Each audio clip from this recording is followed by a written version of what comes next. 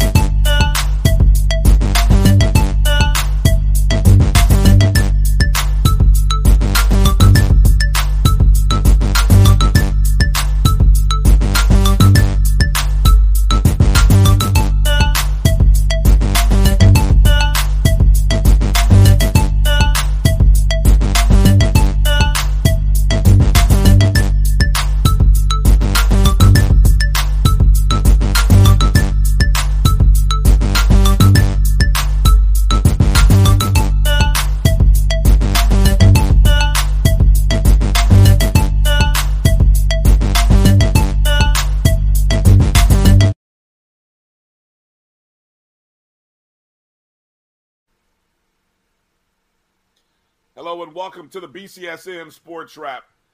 Ryan Fulford and AD Drew here. Episode number 2, season number 5. And we are planning to put a bow on sort of the preseason media day look-aheads that we've experienced. If you caught our show, I guess by now, Drew, it's been probably a week or so, week and a half.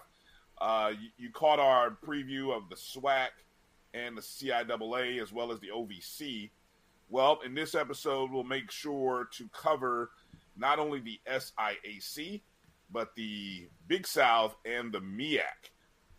Drew, how you doing, my man? Doing fine, my brother. How you doing? I'm enjoying the fact that we got football, and it's a beautiful, beautiful time of the year. That preseason buzz, trying to get all the ducks in order, man. Trying to make sure we figure out where we're going. I got to I'll tell you what really has been sort of a thing that has really been taking a lot of my time is working on this BCSN Pod Zone.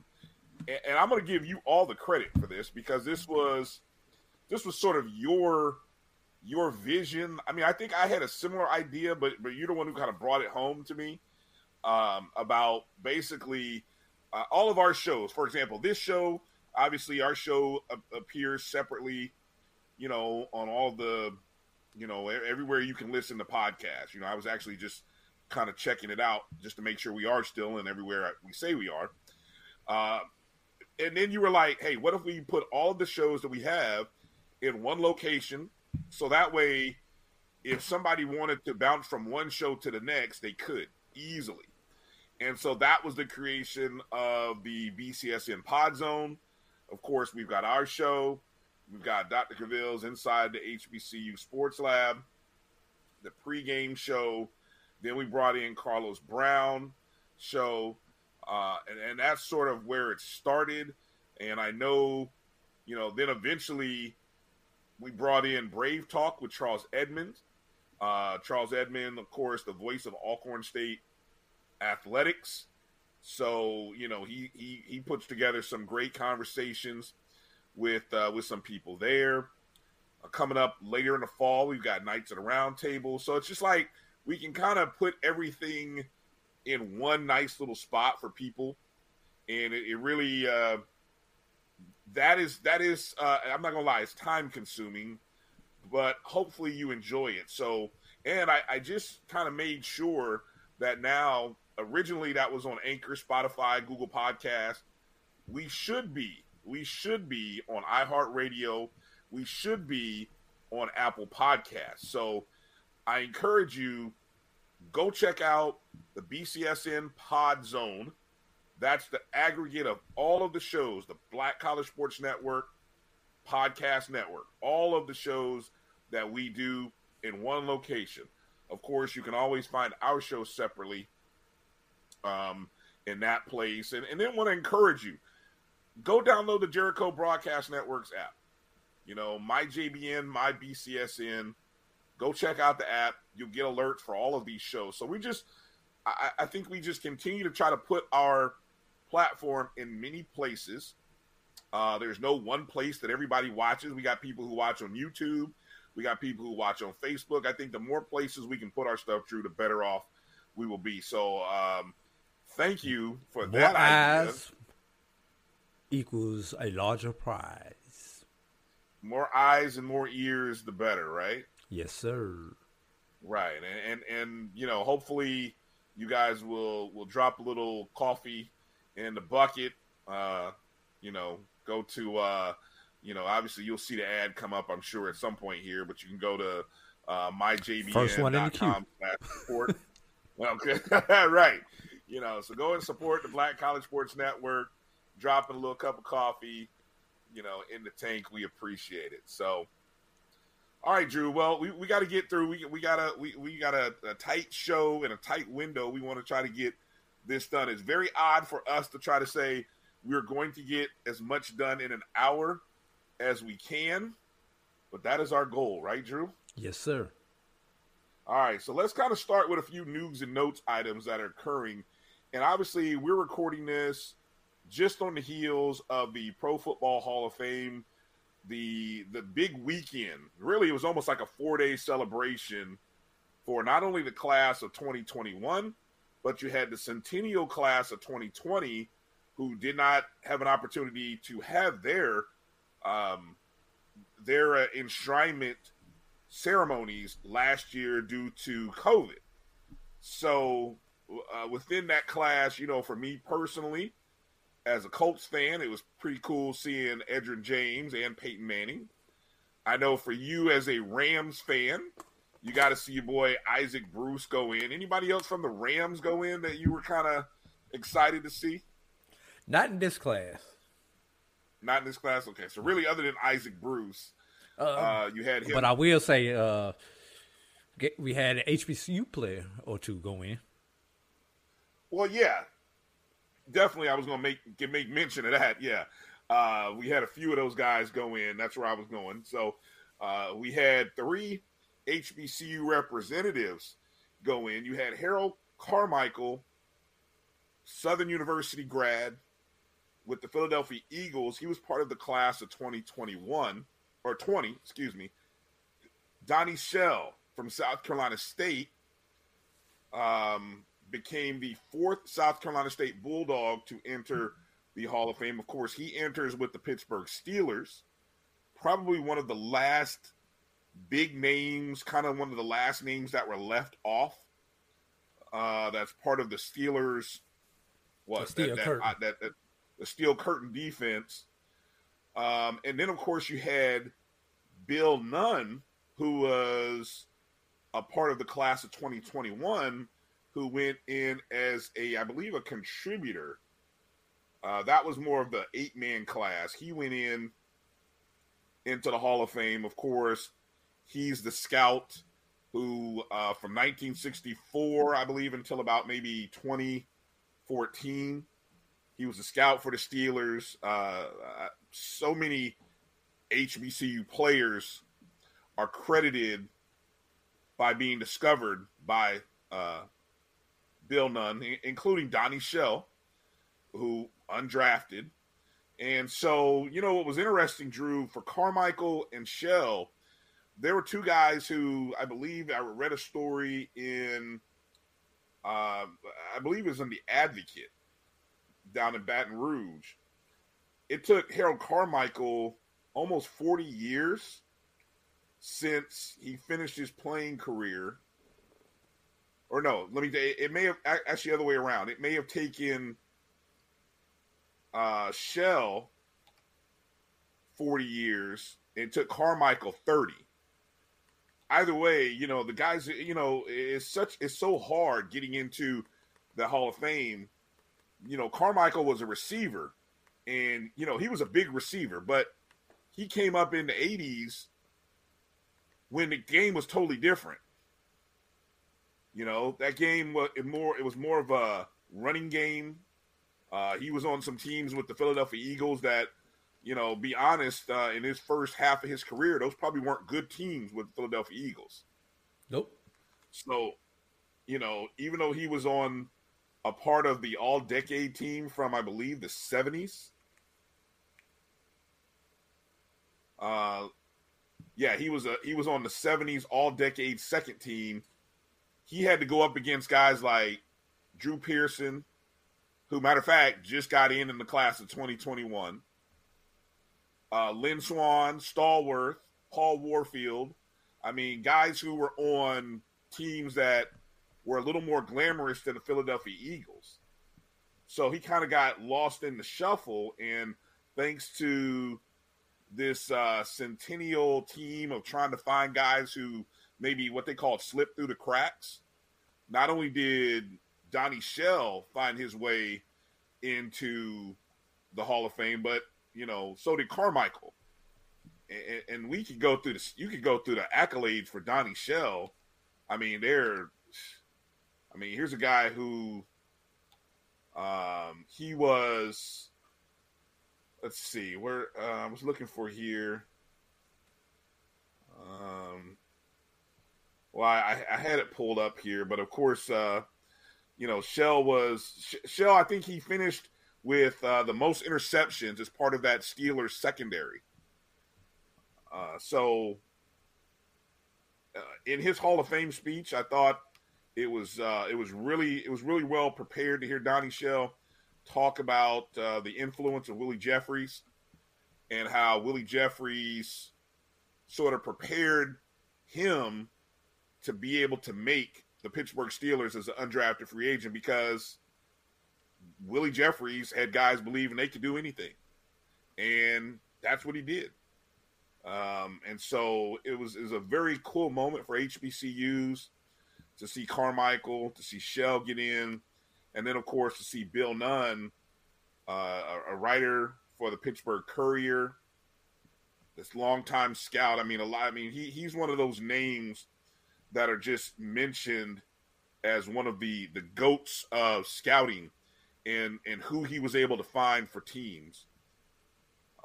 It makes you wonder it makes you wonder if we'll ever have another Bill Nunn type scout. What any thoughts you want to share on the Hall of Fame weekend, Drew? No, but just one thought I want to give. Now we've gone back and got two former HBCU players into the Hall who don't deserve to be there.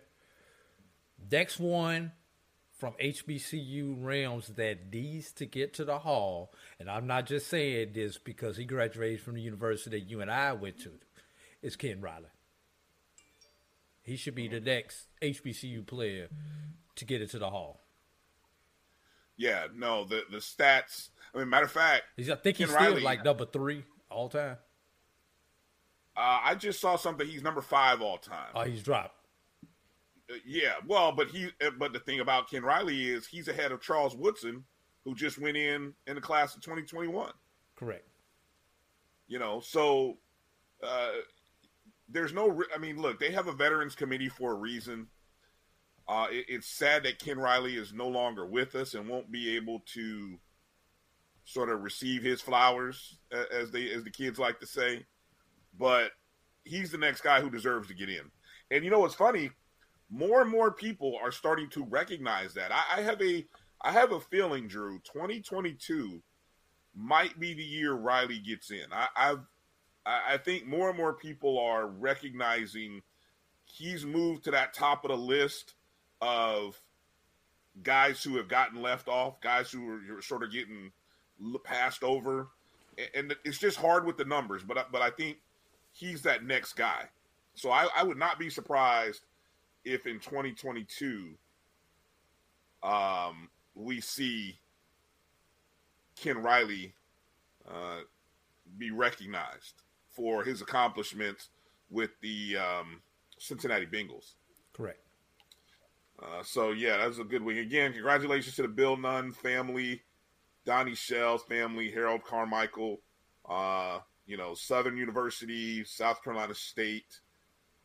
Well-deserved. Well-deserved. You guys make sure you show some love to those. I think Donnie Shell now, Drew, we were charting this back when we were doing the 50. I think Donnie Shell is now the only HBCU legend.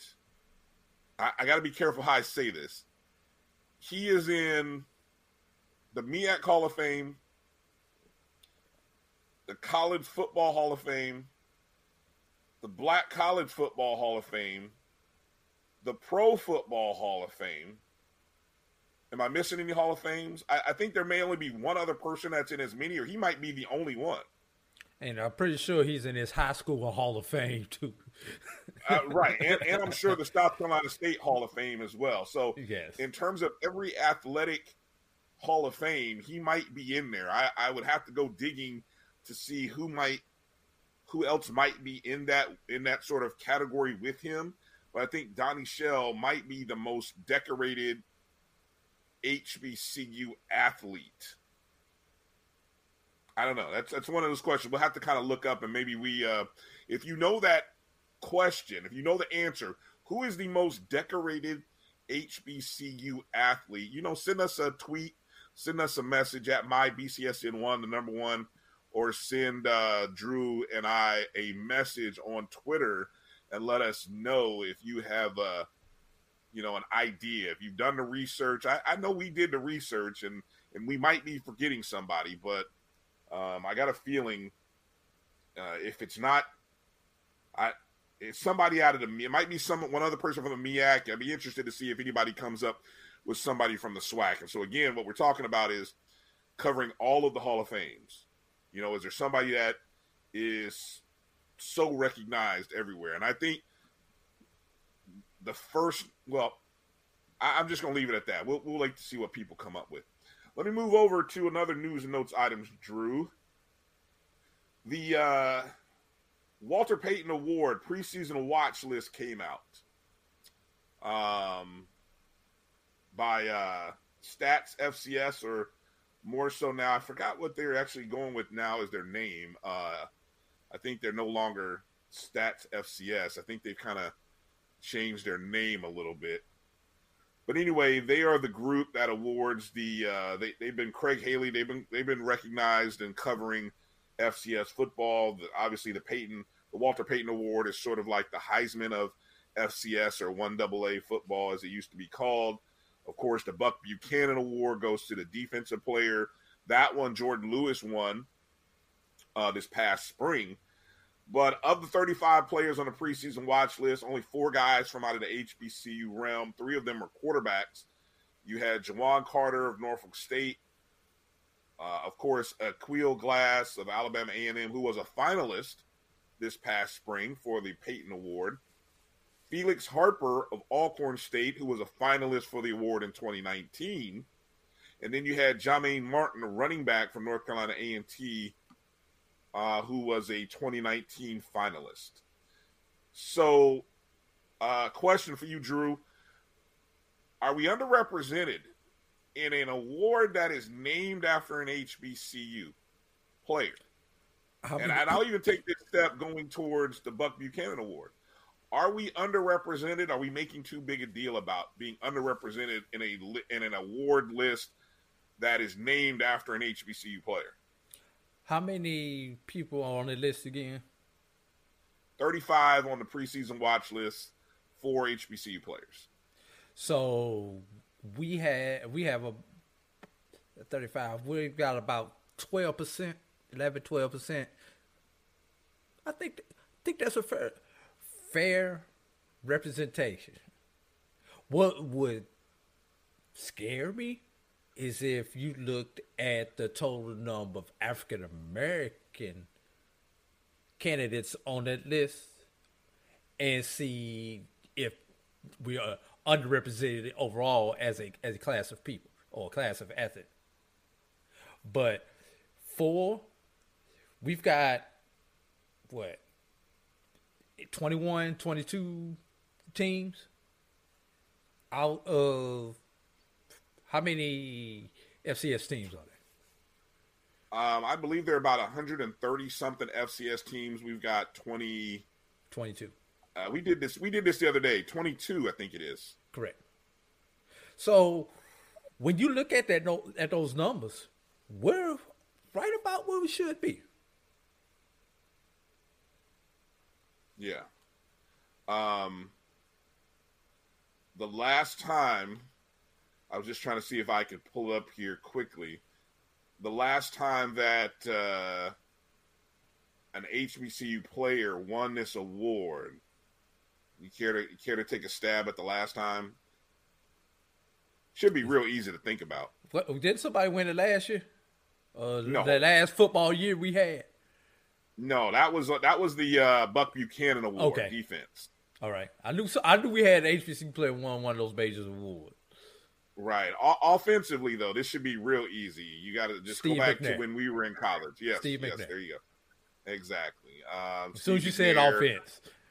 Right. Well, it's an offensive award. Right. Before him was Walter Dean in 1990. He was a running back. So this award started in 1987. So you go all the way up to 2020. Now, the young man who was the award winner last year from out of southeastern Louisiana, he's back for another year. I'll ask you this question. Do you think that when they get down to the finalists, I personally expect Glass, Harper, Martin to all be there. Any other names that you can think of that might end up in that finalist category? I think when they get to the finalists, I think it gets down to maybe about a dozen guys, maybe 10 guys. Right. Any other names that you can think of that might actually find their way onto this list? I'm going to go contrary to you. Either Glass or Harper will not be there. Both will not be there. Oh, wow. Really? Why do you say that? I think whoever wins their head-to-head matchup is going to be the person on the list. Do they play head-to-head this year? Before I just say that. But I think we're going to get one of those two players. Do they play this year? As I'm going through my grid sheet, no, we do not get a disregard everything I just said, unless they beat in the championship game. Right, that's where it would have to happen. It would have to happen in the SWAC championship game. Right. I do think Jermaine Martin will be there. You think Martin will be there? Definitely. I'm interested about Carter. I think, looking at his progression, he's never passed for over 3,000 yards in a season. He was on a slow build from his sophomore to junior year, which was 2019. And I think he's played in a lot of games. I think he played in about 10 games of 11 during his sophomore year starting. Played in 12. I actually played in 12 games as a junior. But it'll be interesting to see if the Dawson Odom's offense allows for his passing numbers to go up. But I don't know. It's tough for me to try to see who might get added into that list. Could somebody like Xavier Smith at Florida A&M, who he's an All-American, preseason All-American. Depends on who his quarterback is. Yeah. It might be hard for a receiver. I mean, look, we thought remember the year Chris Rowland? Yes. Rowland of Tennessee State. Now, I thought he got screwed. That would have been 2018, I believe. 19. It was one of those 2 years, 19 or 18, right? 19 it might have been. Yeah, he got screwed. He got screwed. In my opinion, the man broke Jerry Rice's record. He was leading the nation. I still don't understand how he didn't win the award that year. But anyway, I know he was a finalist, but I still don't understand how he didn't win the award. But I guess his team, let's be real, his team was about a 500 team that year. So that probably not contributed. Quite about. Right. About. At. So, yeah, I don't know. It'll be interesting. I have to do some digging on that. We'll have to do some thinking and see whether somebody else might fill in and might make an appearance on that Walter Payton Award list. You guys out there, let us know if you have some candidates that might end up being part of I'll say by mid-season. If you guys have some people that you think might be on the mid-season or even the end of the year list, let us know. Let us know if you got some names that we should be looking out for. One final news and notes, Drew. Benedict College taking on Kentucky State in the Circle City Classic. Hey, Brian, before you get in that one, because I knew this was going to be a long rant. No, it's not going to be a long rant. You sure? Not at all. Huh? You sure? What's long? See, you stuttering. It's going to be a long rant. No. How much time are you going to give me? I was going to get into two other stories before we go into that one. All right, go ahead. I'll let you jump. Go ahead. Jump the gun. Go ahead. Two other stories. Right. Go ahead. Fire away. If you happen to catch the pregame show earlier today, today being Monday, so this would be yesterday by the time this comes out, Deion Sanders has a documentary come out, Coach Prime, which is Barstool Sports, and they are chronicling that first season of Jackson State football. Go to the pregame show to find out more information on this documentary that will be coming out at the end of the month on YouTube, and where to watch it and the links and everything else. So please go to our sister podcast, The Pregame Show. We debuted the trailer this morning. All right. And one last one, non-football related. Kwanzaa Murray signed an overseas contract with, let me make sure I get the team, Brunel of the Ireland Super League. Is former basketball player for the Lincoln Lions, Lady Lions in Pennsylvania. So congratulations to Kwanzaa Murray. All right. And what school does she go to again? Let people. Lincoln of PA. Okay. All right.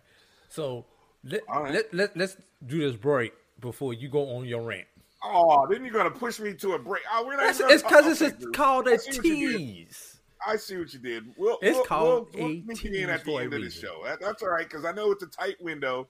I see what you did. You pushed my rant to the side. That's fine. It's called a tease. We got a lot to do, so I don't want to waste our time ranting about the Circle City Classic. So let's take a break. We come back. We're gonna get into the SIAC, the MEAC, and the Big South. And then maybe if time allows, Drew will let me get into my rant about the Circle City Classic coming up on season number 36, coming up this fall, featuring Benedict and Kentucky State. If nothing else, I gave you that info, but I got a better rant about that a little bit later. So let's take a break, come back, get into these media days from these HBCU conferences, SIAC, MEAC, and Big South. Well, yeah, we'll talk about Hampton and North Carolina A&T in the Big South. We'll do that. So coming up after the break, you're watching the Sports Wrap, Brian and AD. We'll be back right after these words.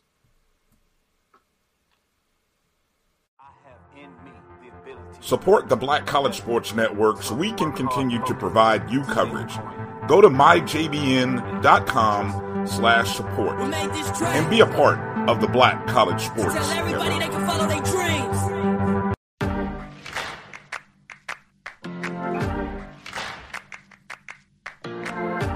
Both of my great-grandfathers have been a part of that study. My roots in environmental health come from my great-grandfathers. They were sharecroppers, and then later they were able to own land for their family for generations to come. My ancestors' connection to the land has given me a strong care for our environment and how that environment influences human health. I am a fierce advocate for equitable treatment for all. The ways in which COVID-19 ravaged Black communities showed that we have underlying vulnerabilities when something like a pandemic hits. The path from tragedy to triumph travels along the path of learning.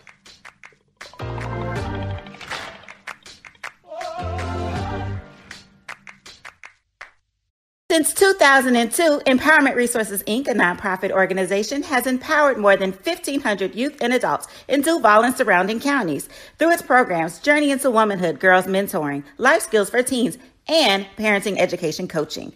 To get involved with programs, volunteer, or donate, visit www.empowermentresourcesinc.org. Follow us on social media, facebook.com/empowerment.resources and instagram.com/empowermentjax.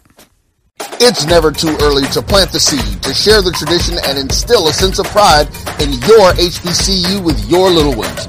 HBCU Pride and Joy Children's Boutique helps you share your school spirit with a wide selection of adorable kids apparel and accessories officially licensed from your favorite HBCU.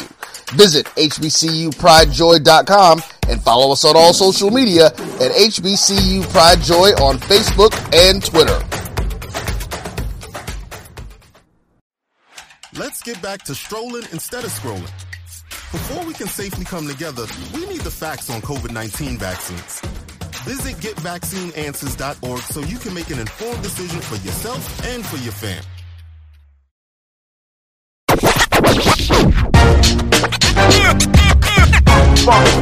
It's like a loot machine. All around town, people trying to get down.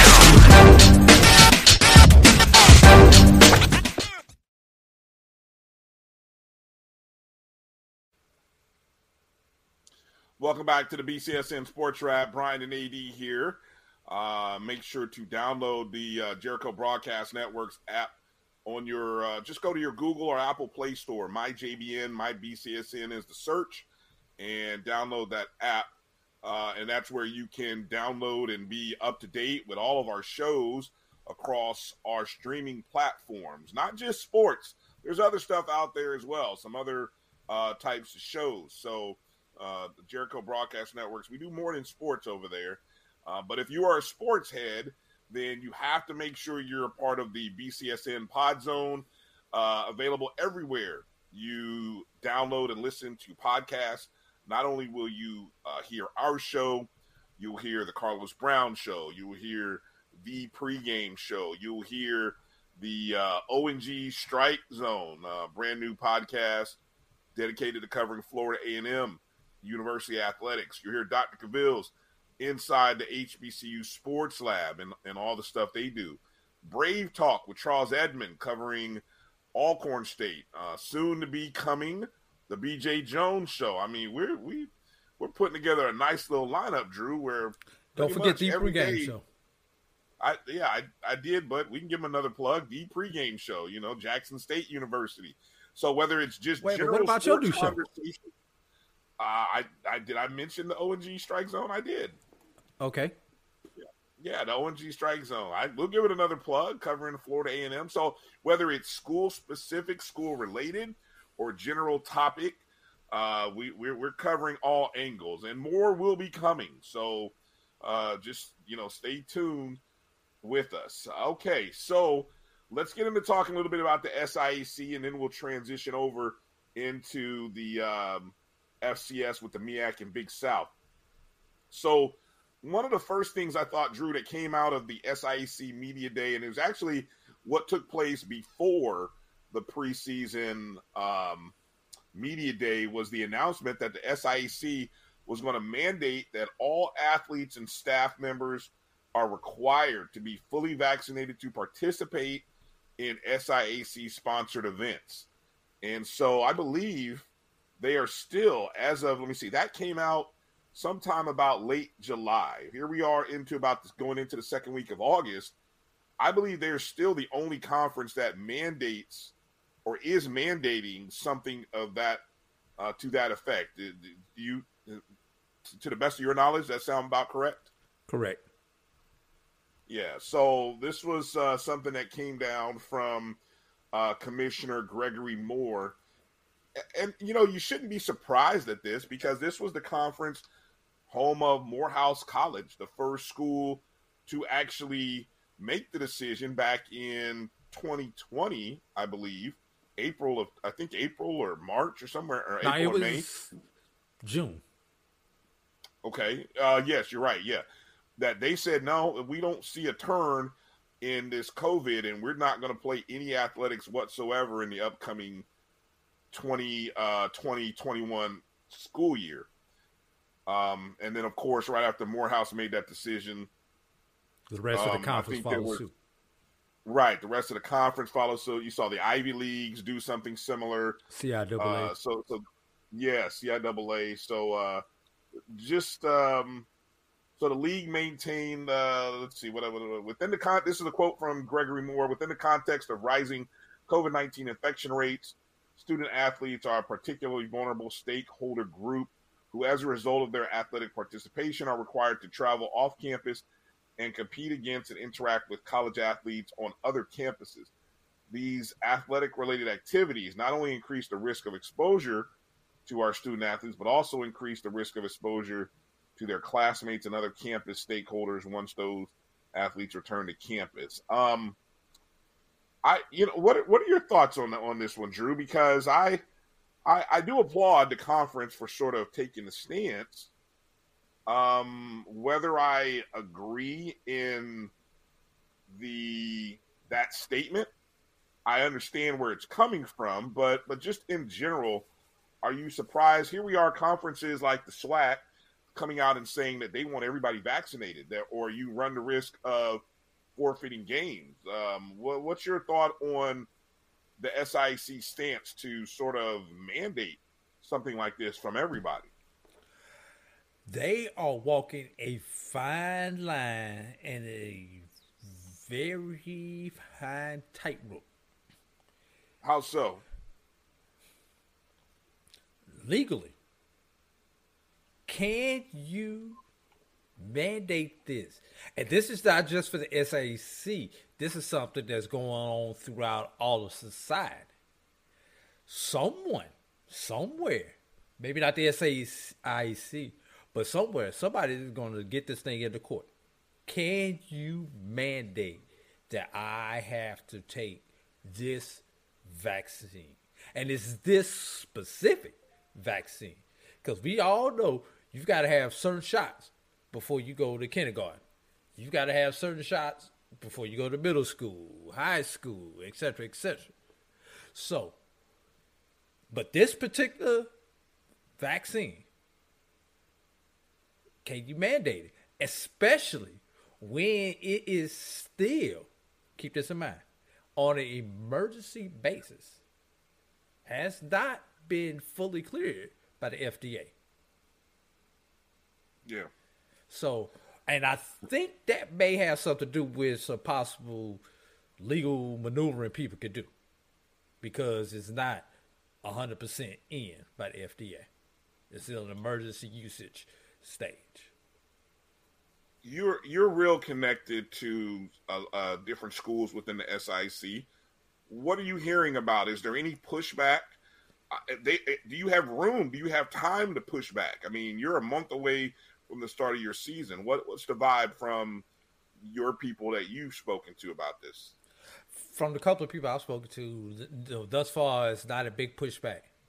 But what happens when that team's quarterback, one of those teams you expect to finish first or second place or to contend in the SIAC, pushes back for whatever reason?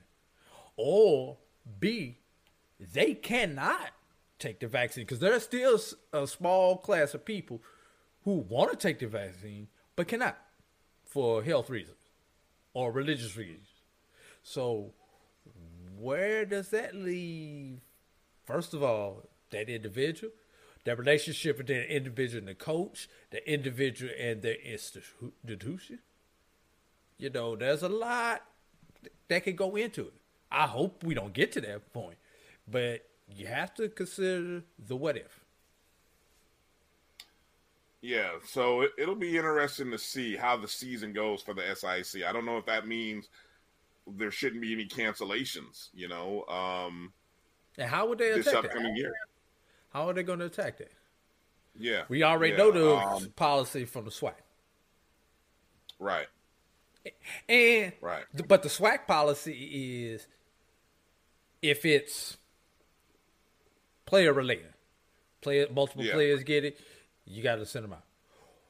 No one has answered the question, what happens if a city says you can't play football here or you can't travel? Like, let's take Howard last year. Yeah. Howard could not go to South Carolina State. South Carolina State could not go to Howard. But Howard could go to Dale State. So, what happens if we get into that situation again? Yeah, let's pray that doesn't happen. I think we're too far down the road. Go ahead. One other thing about COVID. I saw this on the news program over the weekend. I'm not going to say which one I was watching. But they showed the map with the states that have had like 150 and above % increase in COVID over the last 2 weeks. I looked at that map. Huh? I'm going to tell you what those are. If you took that map and took the SWAC map, it was identical except for one state. And that state was Missouri. Because Missouri is not in the SWAC. Other than that, every other SWAC state was on that map. And just like the SWAC map skips the state of Georgia, that map skipped the state of Georgia. What did it look like in the footprint of the? Well, the footprint of the SIAC is not too dissimilar. The footprint of the SIAC is very similar, except for Georgia. Well, you know what? I got a feeling Georgia's not reporting. I have a feeling Georgia may not be reporting numbers. I don't know that to be true, but I live here. It would not surprise me. Yeah. Okay. All right. Because talking to a few healthcare officials that I know here in the community where I live, yeah, it's very underreported. Yeah, that's so. I wouldn't be surprised. I know they do something similar down here in Florida, but I guess it just got so bad it didn't matter no more without there. Yeah. Hey, watch out now. Well, they on the map. That's why I said that. I got you. Let's go through the predicted order. Finish some headlines or just some things to kind of toss out there. Predicted order finish: the Eastern Division, Savannah State, Albany State, Fort Valley State. That's your 1, 2, 3. Followed by Morehouse at 4, Benedict 5, Clark Atlanta 6. Now Edward Waters and Allen are 7 and 8, but neither can compete this year for the division or in the NCAA tournament or playoffs rather. The Western Division made up of I think I'm forgetting somebody too. I got Miles, Tuskegee, Kentucky State, Central State, and Lane. Yes, it's that's 5 your and 1, 6. 2, 3, 4, 5. Yes. Yeah. Now, what's interesting, Drew? There are 4 new coaches in the SIAC who actually were supposed to make their debut in 2020, but due to COVID, the shutdown, they didn't get that opportunity. You've got Sheenus Berry at Benedict College, Bobby Rome II at Central State, Maurice Flowers at Fort Valley State, and Byron Brown at Lane. And then you've also got Toriano Morgan, who was hired this past summer at Edward Waters. And so essentially you've got 5 new coaches of your 13. And then really, if you combine the class of 2019, which consisted of Sean Quinn at Savannah State, Tim Bowens at Clark, Charlie Jackson at Kentucky State, that moves your total to 8. Do the math. What's that? 8? 8? So, yeah, so over half of your conference 8 of the 13. That's over half of the 8 of the 13. Well said. That's first or second year head coaches. And then, of course, you got the legends in there. You got the GOATs. You've got Willie Slater at Tuskegee since 2006. Is that correct? Correct. Rich Freeman at Morehouse since 2007. And then Reginald Ruffin at Miles since like 2010, I believe. and he was on Slater's staff when at Tuskegee. What any thoughts about when you think about the newness, the lack of experience? Is there anything you can draw from that? The fact, especially the guys who had the year off. I mean, there are guys who were hired that really kind of had to sit on pins and needles for a year just to get their first game under their belt. Can you draw anything from that 8 of 13 being first or second year head coaches? Well, let's take some of those first. Well, they're in their second year now, but what did some of those coaches do in their first year? Well, Sean Quinn had the best record in the East at Savannah State. 7-13. Huh? They're 7-3. 7-3, right? Yeah. What did Kentucky State do? They only Charlie beat Jackson, a couple 7-3. FCS programs. Yeah, went from winless to 7-3. So, just because these coaches are in their first or their second year does not mean they are neophytes and learning on the fly, don't know what they're doing.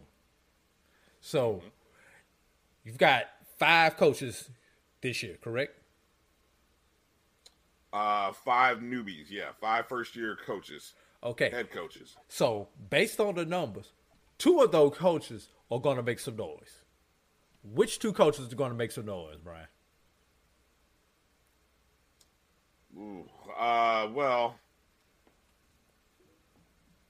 If you ask me which 2, you might want to say Fort Valley State. I agree. They're ranked, they're preseason number 3. And keep in mind, Fort Valley came within the quarterback getting hurt in the Albany State game from being the SIAC representative. Right. And that coach, I believe he's now on Miles' staff, and the name escapes me right at the moment, from Fort Valley's former head coach. He's now over at Miles as the offensive coordinator over there. The other team I would go with, Drew, is maybe Bobby Rome over at Central State. They made some improvements to their field, playing on field turf over there. I've kind of heard some of the press or some of the video clips and the audio messaging from out of Central State and Bobby Rome. And I don't know. It'll be interesting to see how Central State plays now with sort of a new environment, a new field, and everything there that should hopefully maybe inject some life into that program. Cedric Pearl, former coach over there. Actually, that's who I'm thinking about. I think Cedric Pearl is now over at Miles. Cedric Pearl, the former coach at Central State, is now over at Miles. That's who I'm thinking of. Okay. So, yeah, that's Brian, my 2. Speaking of new fields, Central State, did you hear the quote Willie Slater said about keeping up with the Joneses, basically, in the SIAC? Well, they have to. Yeah. Yeah, they I think we talked about this as it relates to their schedule, and the fact that Tuskegee in their schedule are playing I'm going to pull up their grid here. Tuskegee's playing let's see. Do we have it here? They've got the they're playing out. They got the Classic on Labor Day, which is the Red Tails Classic. Right. They're playing. Right. Okay. And that's against Fort Valley.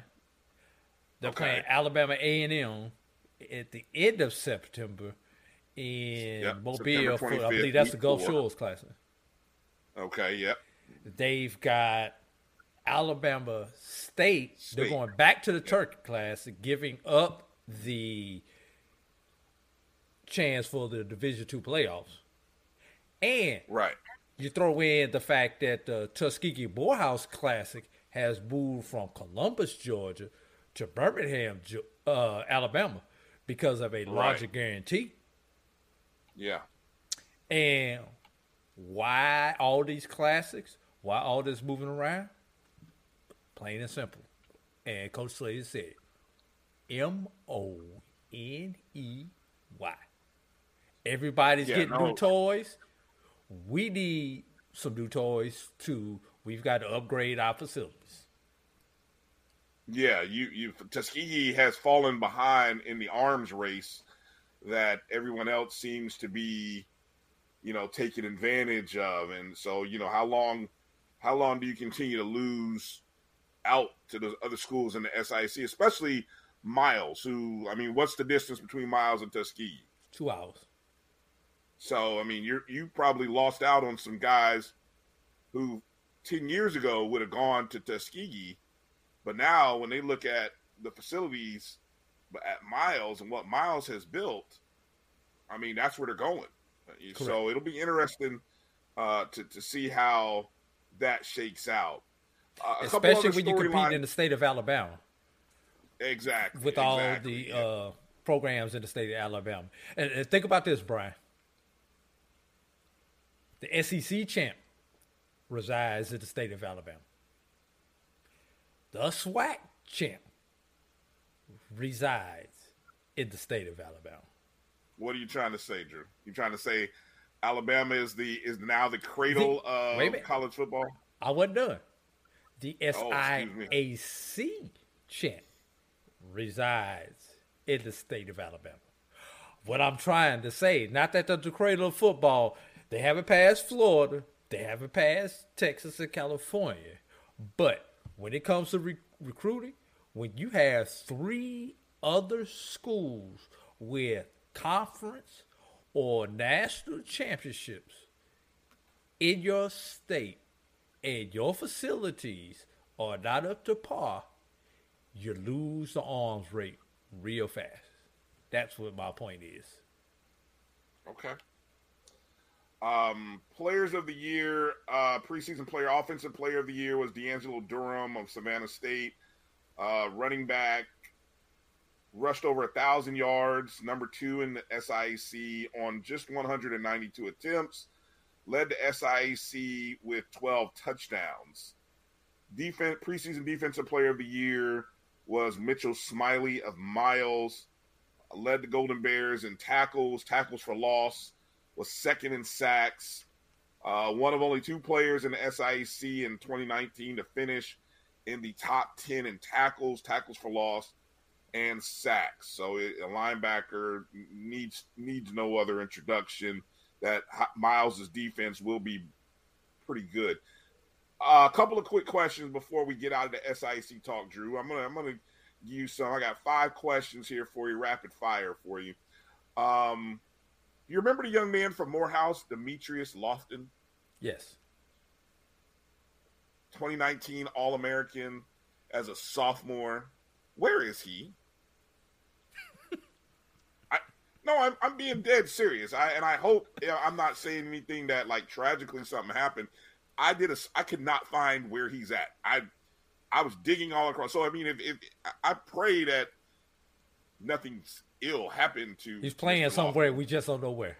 I don't think he's at Morehouse though. Yeah, I don't believe he's at Morehouse this year. But then again, I don't think the website, the athletic roster is up to date. So I could be wrong. If I'm off base here, you guys just correct me. I apologize. I hope nothing bad happened. But he's one of the guys that I really want. I was disappointed for him last year that he didn't get a chance to play in 2020. Okay, is Savannah State built for a historic season in 2021, Drew? Yes, they are. Now, if you're saying they're going to blow through the East like they did last year, or last time they played, no. But they do have enough to win it. I don't think they were going undefeated in the East again. What is their ceiling in terms of playoffs? Savannah State? Yeah, are they playoff contender? If they run that same type of quirky offense, and it's quirky because we don't see it anymore, The pistol shotgun, the pistol, no, what is it? The pistol option. Triple option. Yeah. Pistol triple option. Yeah. Yeah. It's probably got one more year. And then everybody's going to catch up to it. And you're going to have to change it. All right. Next question. While we are praising Savannah State, we should not forget about what Charlie Jackson did at Kentucky State in 2019, going from winless to 7-3, beat 2 FCS teams, including Jackson State. Is Kentucky State a contender for the title in 2021? Not as long as Miles and Tuskegee play like they normally play. Okay. Speaking of Tuskegee, can Tuskegee and Albany State restore their dominance in the West and East, respectively? No. And no. Well said. Okay, last question. How long can the SIAC go with uneven division formats? You got 8 in the East, 5 in the West. How can it make sense? It's going to have to get solved. There are 15 total institutions in the SIAC. So what they come up with, how they come up with it, is going to be interesting. For football, since we're talking about football, you've got 6 in the East, 5 in the West right now. You've got the other 2 that are sitting out there. Allen goes to the East, natural. Edward Waters, even though they're playing the West schedule right now, there should be in the East because geographically they are the easternmost school in the SIAC. But they can keep them in the West until they become a full member. So if you add those 2 schools to the East, you've got to shift at least 2 teams. 1, if not 2 teams to the West. Because that gives you got 11, that gives you 13. So if you got 5 right now, you have to shift at least 1. You have to go 7-6. Okay, hold on. Why not shift the 2 Atlanta schools west? You could. Or I mean, when you break you down could the map, shift the 2 South Georgia schools, being Albany and Fort Valley. But you need to shift 2 schools together. Well, hold on. Think about the fact that you have Kentucky State, Central State, and Lane all north of Atlanta. To me, it makes no sense to move the South Georgia teams into the West when they would have to drive by Atlanta. Well, you actually don't have to drive by Atlanta, but well, they have to at least go north, right? Yeah, and realistically, for the Atlanta teams, you catch Miles, Lemoyne, basically down 20 to 22 for Lemoyne. You pick up 22 in Birmingham. Going up north, they catch 75, which takes them to Kentucky State and to Central State. Straight down 85 to Tuskegee. So, yeah, it would make sense to keep the 2 Atlanta teams together and move them over. What's going to be interesting is what they do for the other sports, such as basketball, volleyball, and softball, baseball. Are they going to break them up into 3-5 team pods? Or they going to still try to keep that even match? All right. Who do you have coming out winning the SIAC? Can Miles three-peat? Yes. All right. I'll leave it at that. Let's jump over quickly to the MEAC and Big South. The predicted order of finish in the MEAC from 1 to 6. You had South Carolina State coming in with 5 first-place votes. Norfolk State in second with a couple of first-place votes. North Carolina Central came in third.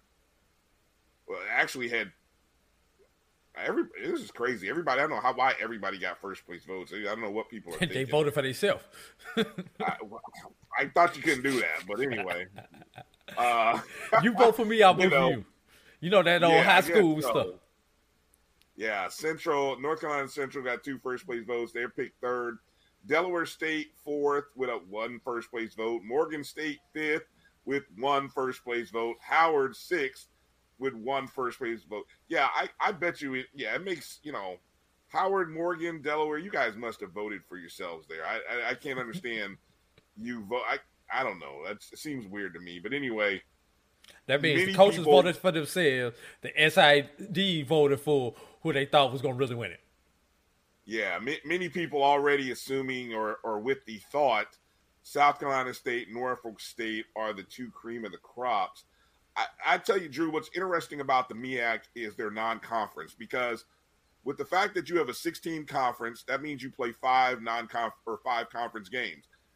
In an 11-game season, your non-conference schedule is more weighted. You play more non-conference games than conference games. I don't think that happens in too many leagues for too many teams.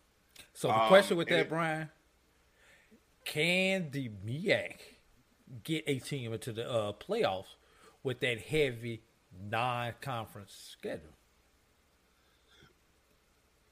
Here's the thing. Here's the one team that plays a legit. Now, I just looked at the top 4 here. South Carolina State plays 1 FCS school. FBS, excuse me. They travel to Clemson. Okay. Check. Other than that, they play 3 schools from the SWAC: Alabama A&M, Bethune. Both of those games. Well, they're at Alabama A&M. They host Bethune. They travel to FAMU. Then they also host North Carolina A&T. So among HBCUs, those are 4. I mean, look. That's basically a traditional HBCU schedule. It is, and that's a slobber knocker of a non-conference schedule right there. Right. I think who has the best 3-1. What were you going? Well, I was going to say, hold on. South Carolina State's got also a game against New Mexico State, but that's an FCS school as well. So they are the only ones that really play that don't have a Division II or an NCCA team. I mean, Norfolk State, they play a Division II school, and they play the NCCA Virginia Lynchburg. Central plays Winston-Salem, Division II. Morgan State, really from just strength of schedule, they're playing teams out of the NEC. So in terms of competition-wise, I mean, I don't know. Morgan State should be able to get some wins. If they can't get wins against those teams in the NEC, then they're in trouble. So, what was your? So I just wanted to point that out. But go ahead with your question. You were going to ask. You've got the schedule right there in front of you. Let's assume South Carolina State is the BIAC representative Celebration Bowl. Yeah. Do any of the other 5 teams have a schedule that's strong enough to get them into the FCS playoffs?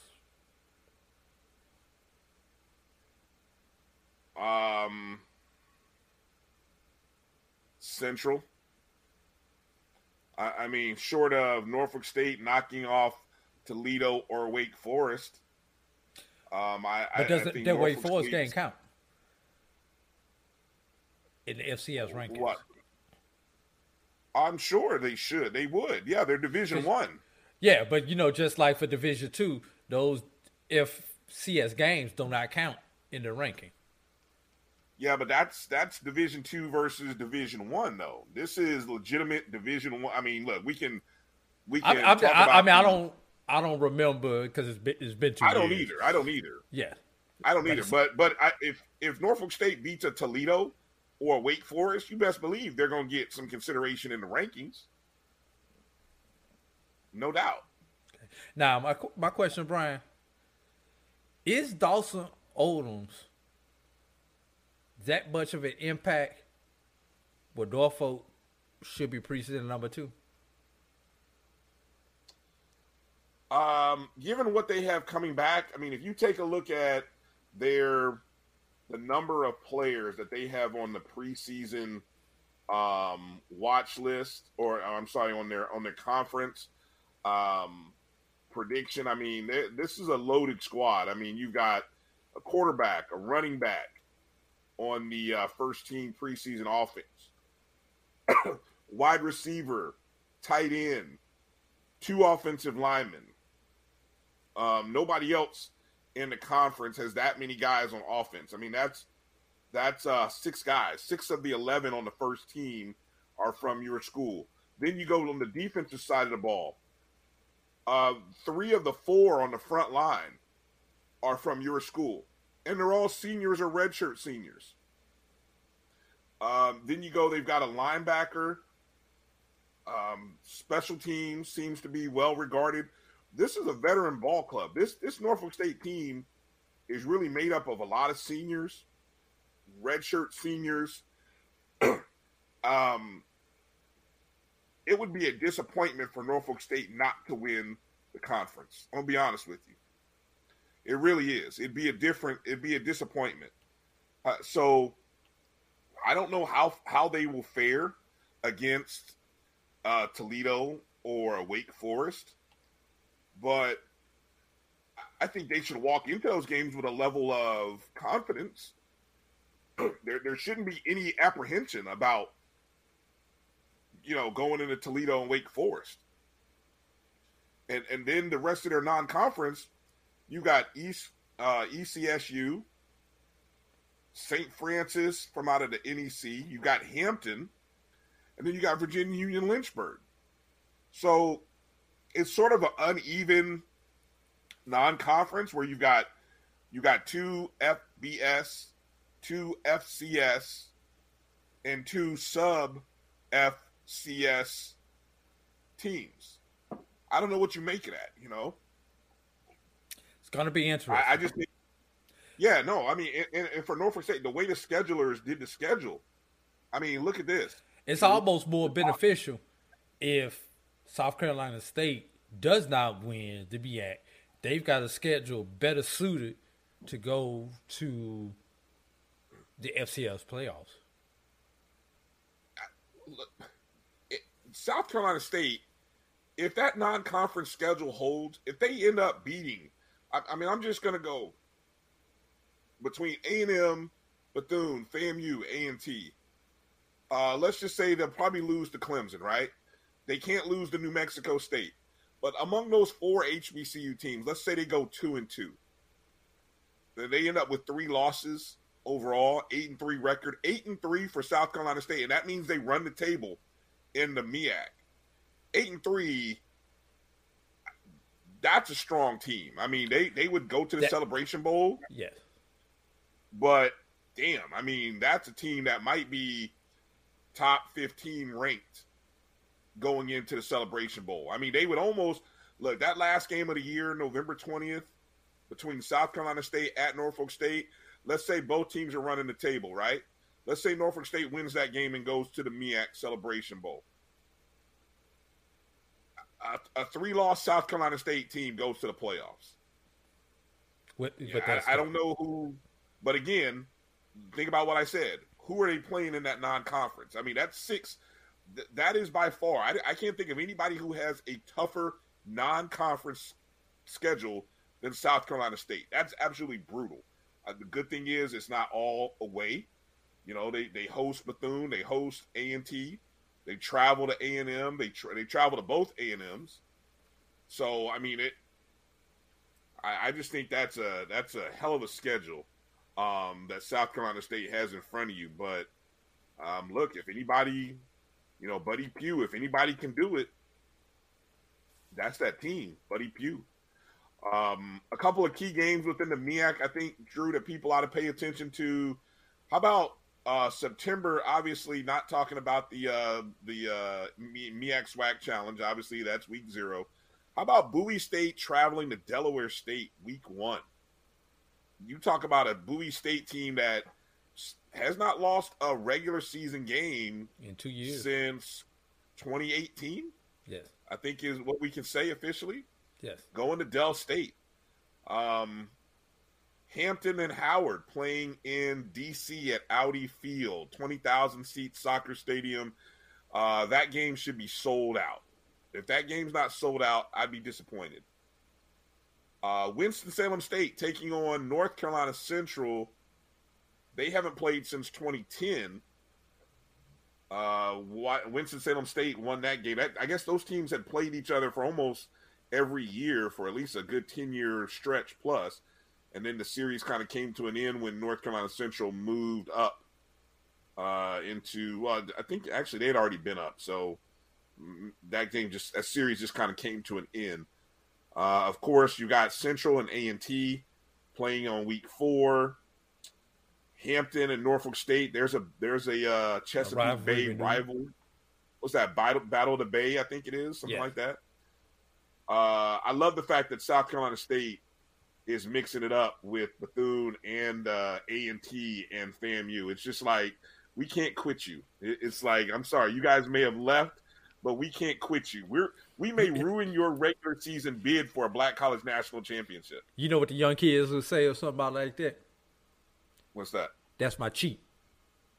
Is that what they say? Oh my God. When you got that one on the side, that's my cheat. They can't get it up. That's my cheat right there. I got you. All right.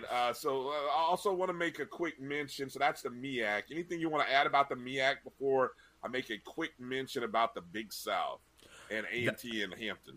No, I was going to say that let's do this quick break. Come back with A&T, Hampton, and your rant on the Circle City Class. Oh, wow. All right. We'll be back right after these words. You're watching the BCSN Sports Wrap. Brian and AD. We'll be back right after these words. You're looking for the latest information on Southern University sports, the Southwestern Athletic Conference, and HBCU athletics. There's only one place to go. Tune in to the Carlos Brown Show, exclusively on the Black College Sports Network. Can I get the now bar, please? $1. Have a good one. Got it. Hey, what's going on? Hey. Let me get a now bar. Sure. $1. Appreciate you. You got it.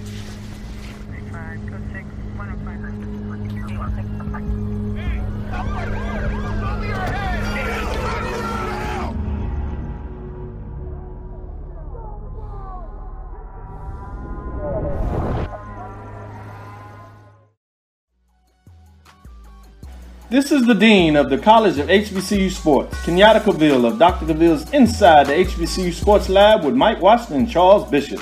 Come mix it up in the lab where the course lecture is in session every Tuesday from 6 o'clock p.m. Central Standard Time on Facebook Live, YouTube Spreaker, or the BCSN app, as we discuss all things about the HBCU sports culture, including exploring the week that was in the sporting HBCU diaspora, as well as the upcoming week of HBCU sports.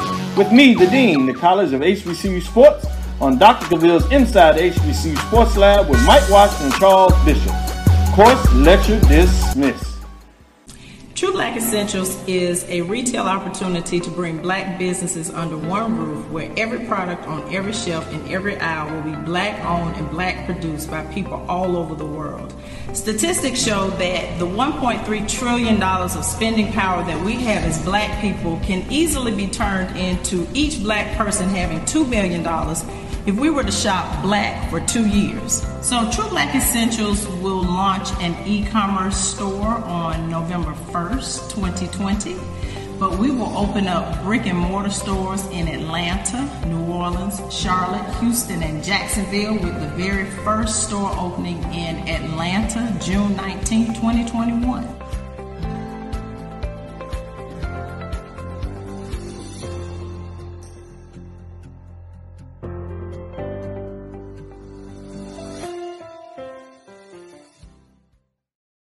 Let's get back to getting ticks instead of watching flicks. Before we can safely get out there, we need the facts on COVID-19 vaccines. Visit GetVaccineAnswers.org so you can make an informed decision for yourself and for your crew. It's like a loop machine. All around town, people trying to get down.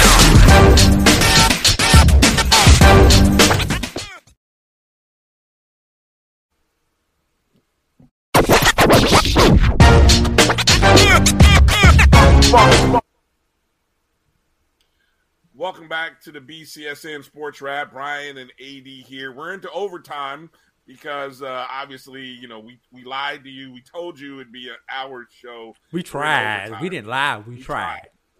We did. We honestly did try. We just finished talking about the SIAC and the MEAC in that last segment. Want to give a quick mention to the Big South, of course, more so specifically North Carolina A&T and Hampton. The Aggies came in preseason ranked number 3 in the Big South. Hampton number 7. This is an 18 football league. A&T comes in 3rd behind Monmouth, who received 16 of the 18 first place votes. Kennesaw State, located right outside of Atlanta, northern Atlanta, came in 2nd. It also happens that now we talk about why A&T made the move to Big South, and whether you know, I don't know if, look, we can debate all day as to whether the Big South is better than the SWAC. I'm not really sure it is. I don't think it is. You know, but in terms of perception by pollsters, not one SWAC team is ranked in the top 25 of the Stats Perform FCS top 25.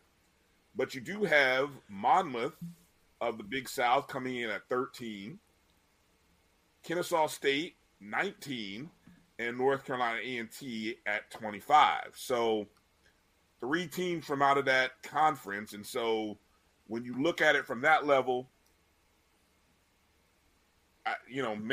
I understand why the perception there may not always be reality, but the perception seems to be feeding the support behind A&T making that move, and now they're ranked. The reality is the SWAC has not beaten any FCS teams in the past. That's the hardcore 5 truth. years. That's the truth. That's the truth. That's the problem. Why you don't see any SWAC teams ranked. And exactly, the MEAC teams have dominated among the HBCUs at the Division I level. Henceforth, when A&T switches over from the MEAC to a non-HBCU conference, they're going to continue that. And A&T has beaten other FCS, including SWAC teams. Right. Yep. Well said. Well said. Yep.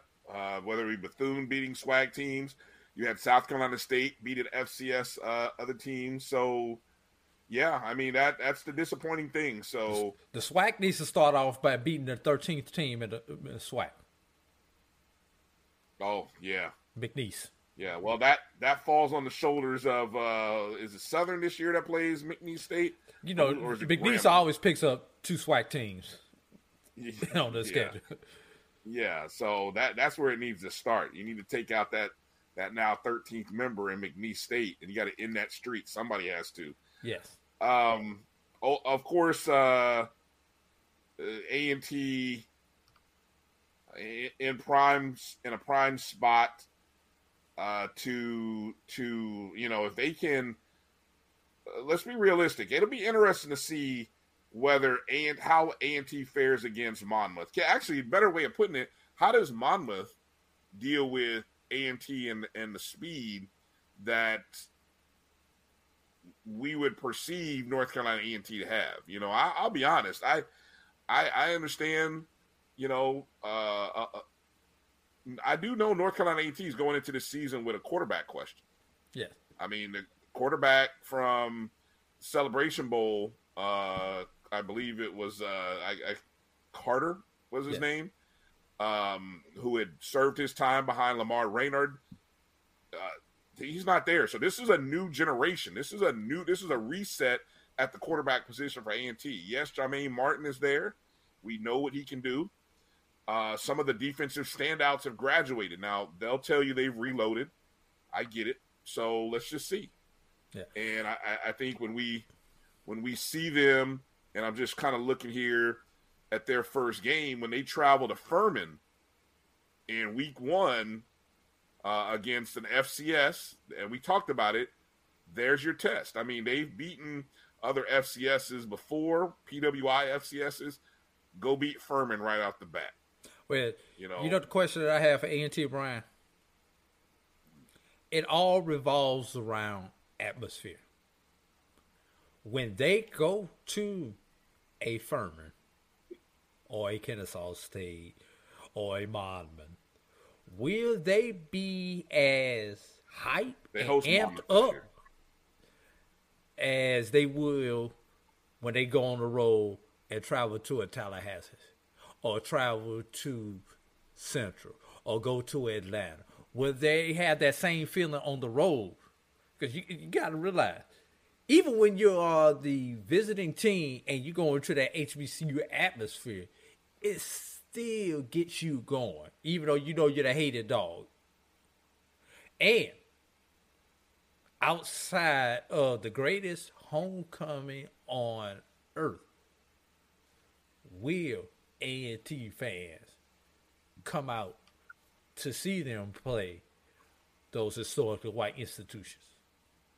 Well, that's why I say atmosphere is going to be key this year. And can they still get hyped with the change of atmosphere?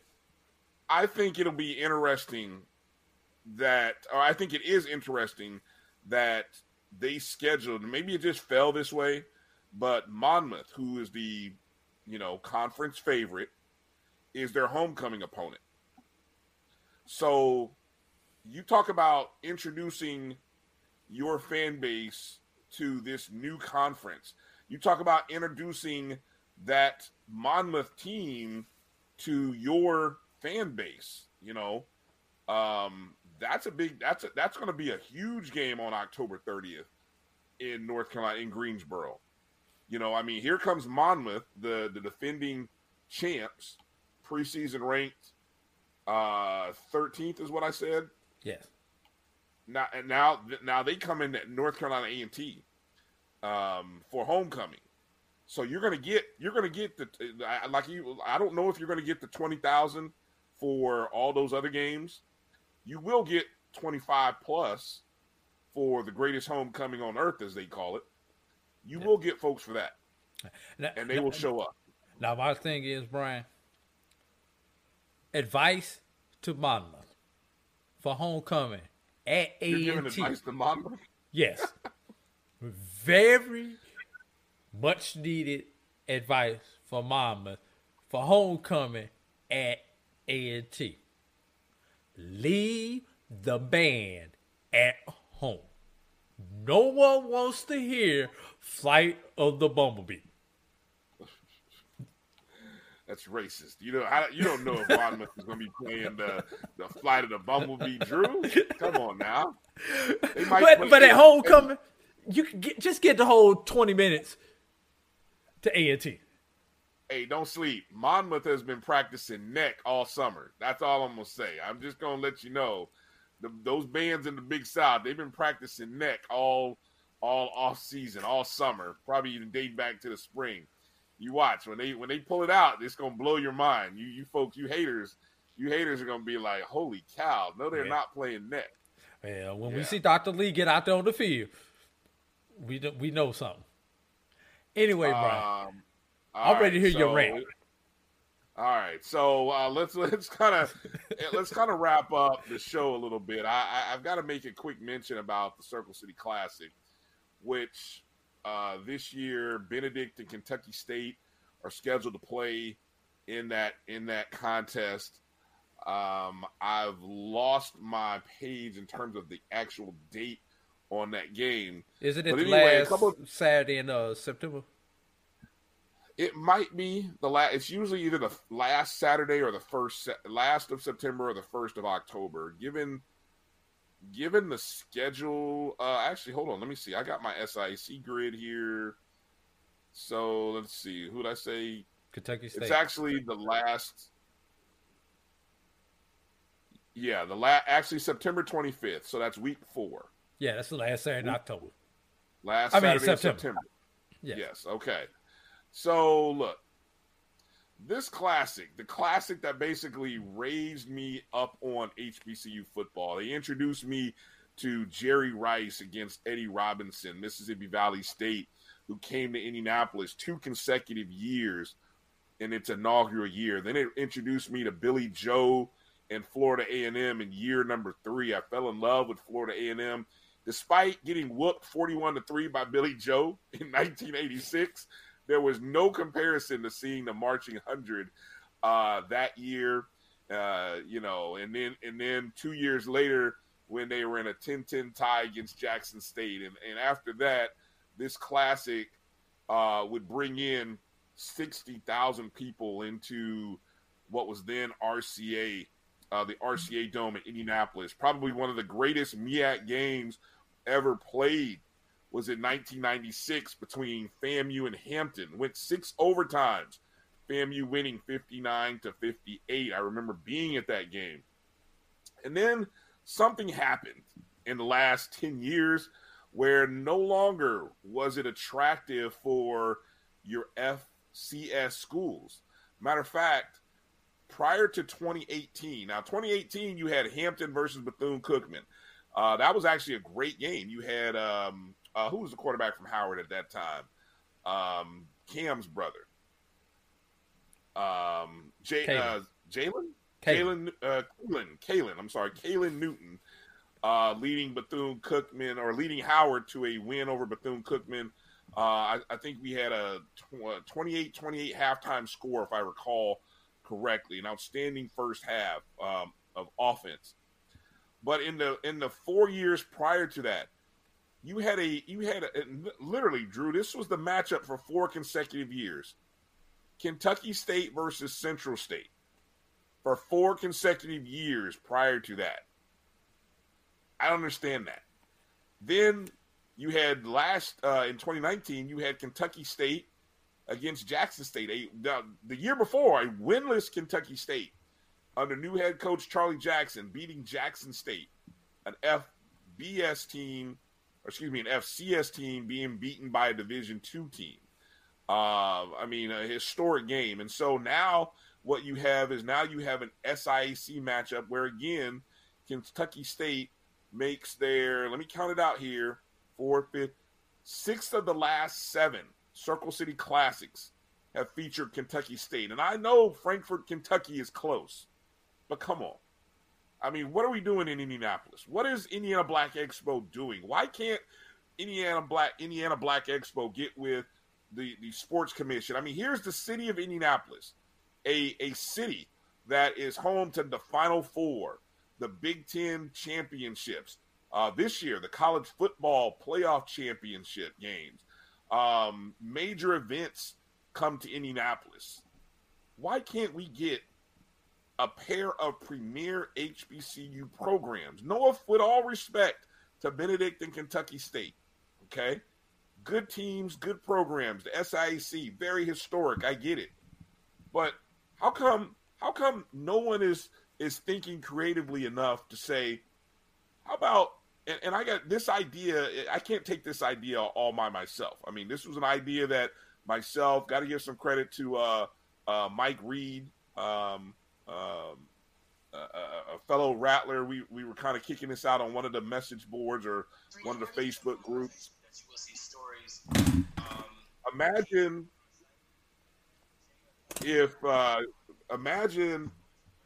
a 4-year or even a 6-year rotation consisting of 4 teams. Imagine these teams: Florida A&M, Tennessee State, North Carolina A&T, Hampton. You've got one school represented from pretty much each of the major conferences. Obviously, you don't have anybody from the MEAC, but maybe maybe in the future you might add somebody. But imagine a rotation, very similar to what they do in basketball.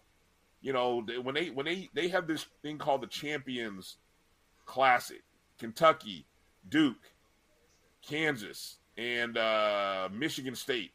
And they just rotate. Every year it's a new game. But you've got 4 of the premier programs in one building. They play a back-to-back doubleheader, and they just rotate it every 3 or 4 years.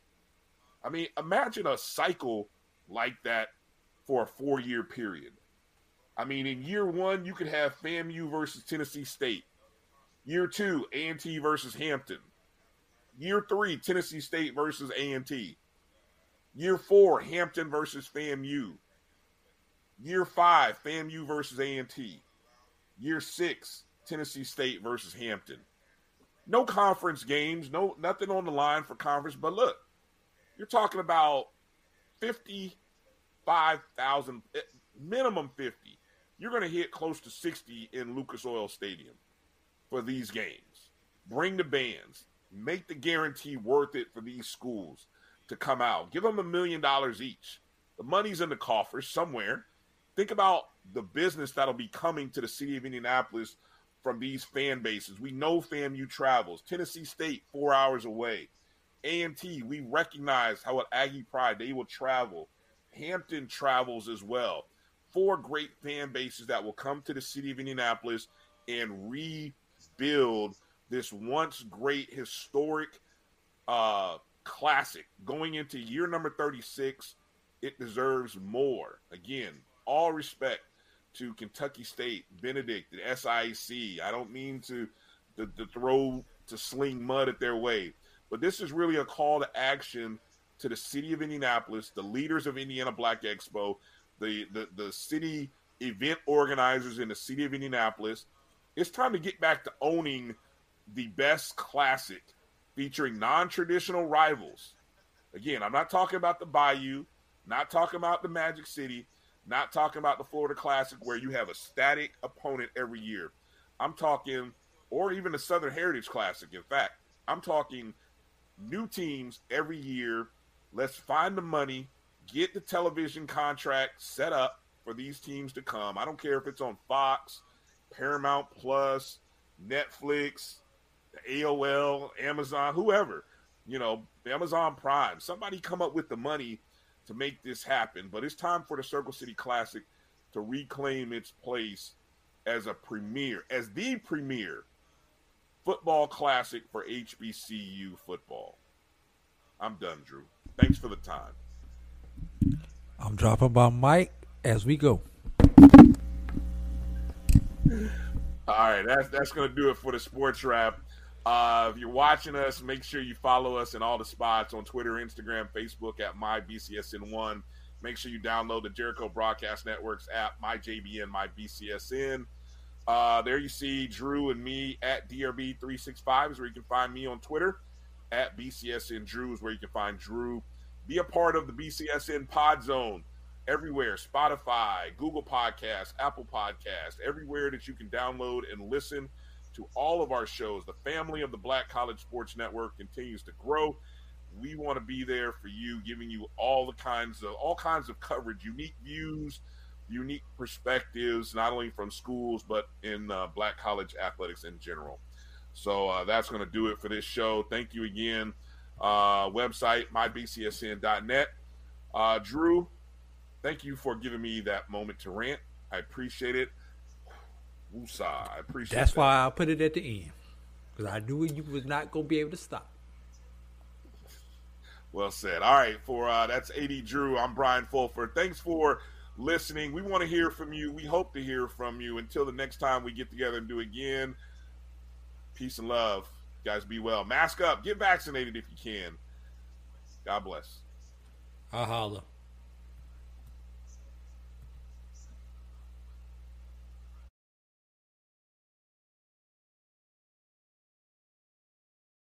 But you stay hard.